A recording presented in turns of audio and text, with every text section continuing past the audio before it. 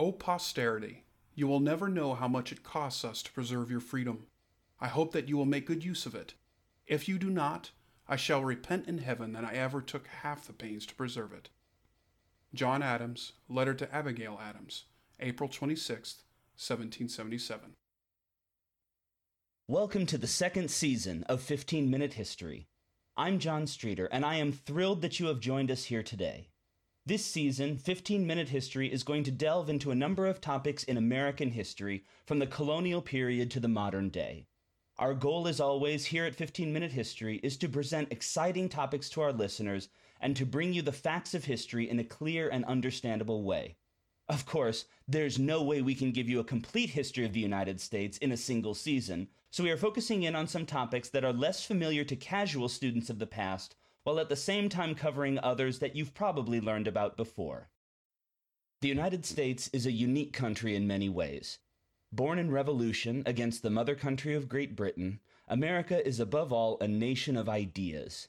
Life, liberty, and the pursuit of happiness are enshrined in our founding documents, and while we have often fallen short of these ideals, the country has always sought to uphold its principles, even in the darkest of days. When you examine the history of the United States, there emerge a number of themes which transcend the years and whose threads are woven into the fabric of our society. That is the subject of today's podcast. A nation of equals. In the Declaration of Independence, Thomas Jefferson and the Founding Fathers declared the self-evident truth that all men are created equal. This idea of equality, the belief that no matter your race or creed, your gender or occupation, you have an equal shot at success, is the American dream, and it lies at the core of what it means to be a citizen of this country. Tragically, the idea of equality among men was held back for millions of Americans for much of its history. From the earliest years of the colonial period, black people were brought to the 13 colonies in chains from Africa and sold into slavery to white Americans to work in their homes or on their farms and plantations. From the early 1600s until 1865, what Southerners once called their peculiar institution was a sad part of American society. Slaves toiled in the most brutal of conditions. They were beaten, sold like cattle, and saw their children grow up in a world that promised them nothing more than the lash. Even when our independence was declared and our Constitution proclaimed, blacks were counted as only 3/5 of a person and, in areas where slavery was eventually abolished, still treated as second-class citizens. As the fires of the Civil War burned across this land, and the armies of the Union and the Confederacy clashed over ideas like tariffs and states' rights, the cause of freedom eventually emerged as the central evil which had to be cleansed from the American soul. Abraham Lincoln, the great emancipator, declared to his countrymen in his second inaugural address that, quote, "Fondly do we hope, fervently do we pray, that this mighty scourge of war might speedily pass away. Yet, if God wills that it continue until all the wealth piled by the bondsman's 250 years of unrequited toil shall be sunk, and until every drop of blood drawn with the lash shall be paid by another drawn with the sword, as was said 3,000 years ago, so it still must be said, the judgments of the Lord are true and righteous altogether. With malice toward none, with charity for all, with the firmness in the right as God gives us to see the right, let us strive on to finish the work we are in, to bind up the nation's wounds, to care for him who shall have borne the battle and for his widow and orphan, to do all which may achieve and cherish a just and lasting peace among ourselves and with all nations." Unquote. These words stirred the hearts of the American people, and when the war ended a few months later, they looked with hope at the president's plan to peacefully and amicably restore the Union and lay slavery upon the ash heap of history. Sadly, with Lincoln's assassination came the end of any desire among Northern leaders to restore a just and lasting peace with the rebels, and the decade of Reconstruction drove white and black Americans further apart in the Southern states. Jim Crow laws segregated the populations, while the Ku Klux Klan terrorized freed African Americans. Southern governors refused to permit former slaves to vote even after the passage of the 15th Amendment. In the end, the quarter millennia of slavery in this country was followed by another century of racial division and rising tensions. Once the Second World War had ended, the nation looked inward once again. Having seen the evils of the Holocaust and the institutional racism of Nazi Germany, progressive leaders in both political parties began to work to put an end to America's sad history of legal separation between the races. In 1954, the Supreme Court desegregated public schools in its historic Brown versus Board of Education decision, sparking a civil rights movement that would transform the country in just under a decade. With the help of African American leaders like Dr. Martin Luther King Jr. and his dream of a nation who judged its citizens by the content of their character, in 1964 the Civil Rights Act swept away all federal and state laws which segregated the races, and it proclaimed complete legal equality for all Americans. Of course, the work is not yet done, and America still grapples with racial issues stemming from our sad history. African Americans are not the only group in the United States which faced legal barriers to equality. Until just over a century ago, women were not permitted to vote in federal elections. Thanks to the leaders of the suffrage and feminist movements like Elizabeth Cady Stanton, Sarah and Angela Grimke, Claire Booth Luce, and Susan B. Anthony, the 19th Amendment to the Constitution guaranteed legal equality to women in the voting booth. Other minorities have likewise languished under discriminatory laws and actions by governments in this country, and America is still working to right these wrongs. The promise of equality is nearer at hand, but there is still much work to be done. Honest friendship with all nations. Since its founding, the United States has enjoyed a unique position among the nations of the world. Its ocean frontiers have protected the country from foreign invaders and provided a sense of security unknown to much of the world. America has often found itself at odds with other nations, and our foreign policy has evolved with the course of world events. Soon after our independence was won, the nations of Europe were plunged into the chaos of the French Revolution and the Napoleonic Wars, and the United States found itself caught between our former British enemies, who were our largest trading partner, and our old ally France, whose revolutionary zeal and the bloodshed that followed shocked many Americans. For much of the founding era, America carefully navigated the treacherous waters of European politics, proclaiming its neutrality and signing non-aggression treaties with both combatants. In 1812, however, nationalists convinced President James Madison to declare war on Great Britain, leading to a 3-year conflict with our old colonial masters.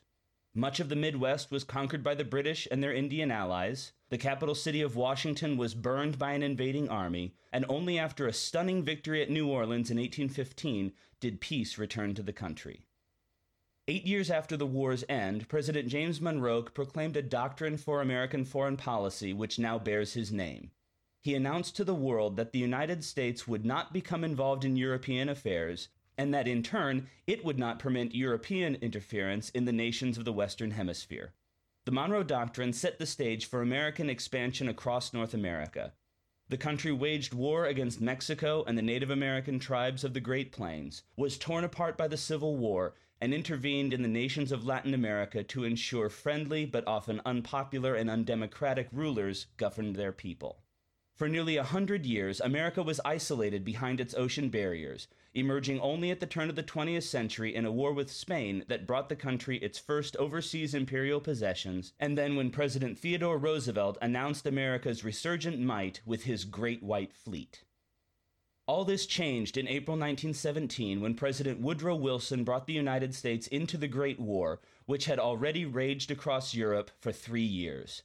The unimaginable and heretofore untapped economic and military might of the American people was unleashed against the German Empire and brought it to its knees. America then retreated once again, believing that the Europeans could contain future German aggression, and in any case, American lives were not worth the dynastic squabbles of another European war. Of course, our oceans did not protect us, and when Adolf Hitler plunged Europe into a second war 20 years later, America assisted the British for a year until being drawn into the conflict by Japan's attack on Pearl Harbor. The 4 years of the Second World War transformed the United States into the world's mightiest superpower, and when the dust settled, the former great powers of Europe and the imperial nation of Japan lay in ruins, the latter having surrendered only after the use of 2 atomic bombs. Perhaps this time, American soldiers would have finally secured peace for the world. Just a few short years later, it became clear that new threats lay across the ocean, and the technologies of the mid-20th century meant that America could no longer rely on distance to protect herself. The Soviet Union, an erstwhile wartime ally, had grown aggressive in its spread of the deadly idea of communism, and as one country after another fell under the iron grip of Moscow, America had to act. With the proclamation of the Truman Doctrine and the Marshall Plan in the late 1940s, the United States began to act as world policemen, intervening across the globe to ensure that freedom and democracy were protected. This led to the two great conflicts of the Cold War, Korea and Vietnam, as well as dozens of smaller military interventions and countless billions of dollars poured into nations around the world. Communism had to be contained over there, or else it would soon spread over here. As the world celebrated the end of the Cold War in 1989 when the Berlin Wall fell, America once again hoped that a more peaceful time was at hand. For 12 years, the nation enjoyed its peace dividend until a bright Tuesday morning in September 2001. When death came for 3,000 Americans in the skies above Manhattan, at the Pentagon in Washington, and in a field in Shanksville, Pennsylvania, the United States realized that her time on the world stage was not yet done. The War on Terror has now raged for nearly 2 decades, and American blood has been shed in Afghanistan, Iraq, Syria, Libya, and many other nations in the battle against radical Islamic terrorists. The United States again finds itself involved in overseas military operations, and its role in the wider world remains a starring one. Progress, positive and negative. In 1789, the average American lived in a small home, often with only a single room. It was heated by a Franklin stove, and all the necessities of life had to be made or bought in a town many miles away. Today, Americans enjoy a quality of life that was beyond even the wildest dreams of our forefathers. Our homes are safe and secure, technology permits leisure above that of any other nation, and the sum knowledge of the human species is available at our fingertips. Though not the sole driving force behind innovation and progress, America's role in bringing humanity from the swamp to the stars is one of the nation's defining characteristics. Innovators like Benjamin Franklin, George Winthrop, Eli Whitney, Thomas Edison, Nikola Tesla, Henry Ford, Alexander Graham Bell, the Wright brothers, Steve Jobs, Bill Gates, and Mark Zuckerberg have found in this land the freedom to pursue their dreams of developing new technologies and new ideas. Of course, all progress comes with a cost. This is true not just with inventions and technological development. Our quest for equality was paid for with the blood of over 500,000 Americans on the fields of battle in the Civil War. The freedom American soldiers have brought to many parts of the world cost thousands of lives in Europe and Asia. As Americans have seen their lives transformed by technology, many of them have become more isolated. Technology brings the world to our hands, but it can also deprive us of the tools of human interaction. Today's children are able to communicate with people on the other side of the planet, but they sometimes struggle to have a conversation with their friends face to face. Revolutions in robotics and automated vehicles threaten to put millions of Americans out of work. The United States, like the rest of the world, must face the reality that progress often comes with a price, and the American people must decide for themselves how far is too far. A bright future. Each of the themes in American history seen here today are drawn from our past, and yet they directly impact our future. The promise of equality must be fulfilled for us all, and the American people are rising to that challenge. The blessings of security must be paid for, and our soldiers and first responders have never shirked from that responsibility. The inventions and ideas of the future coming from Silicon Valley and 1,000 basements and college dormitories will take this country and the world into a future none of us can even fathom. The greatest question of all is this: will we, citizens of this great nation, learn from our mistakes and embrace the promise of America, and will we take our fellow Americans along for the ride? The American people must understand the past if they are to be secure in their future. The lessons of history are there on the page, and they're in this podcast for any and all to see and hear.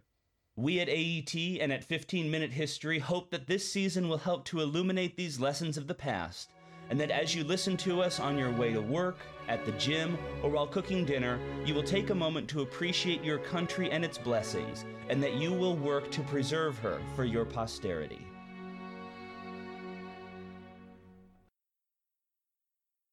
Thank you for joining us on 15-Minute History. We hope that you will listen to our discussion on this topic and tune in next week as we walk in history's footsteps, 15 minutes at a time.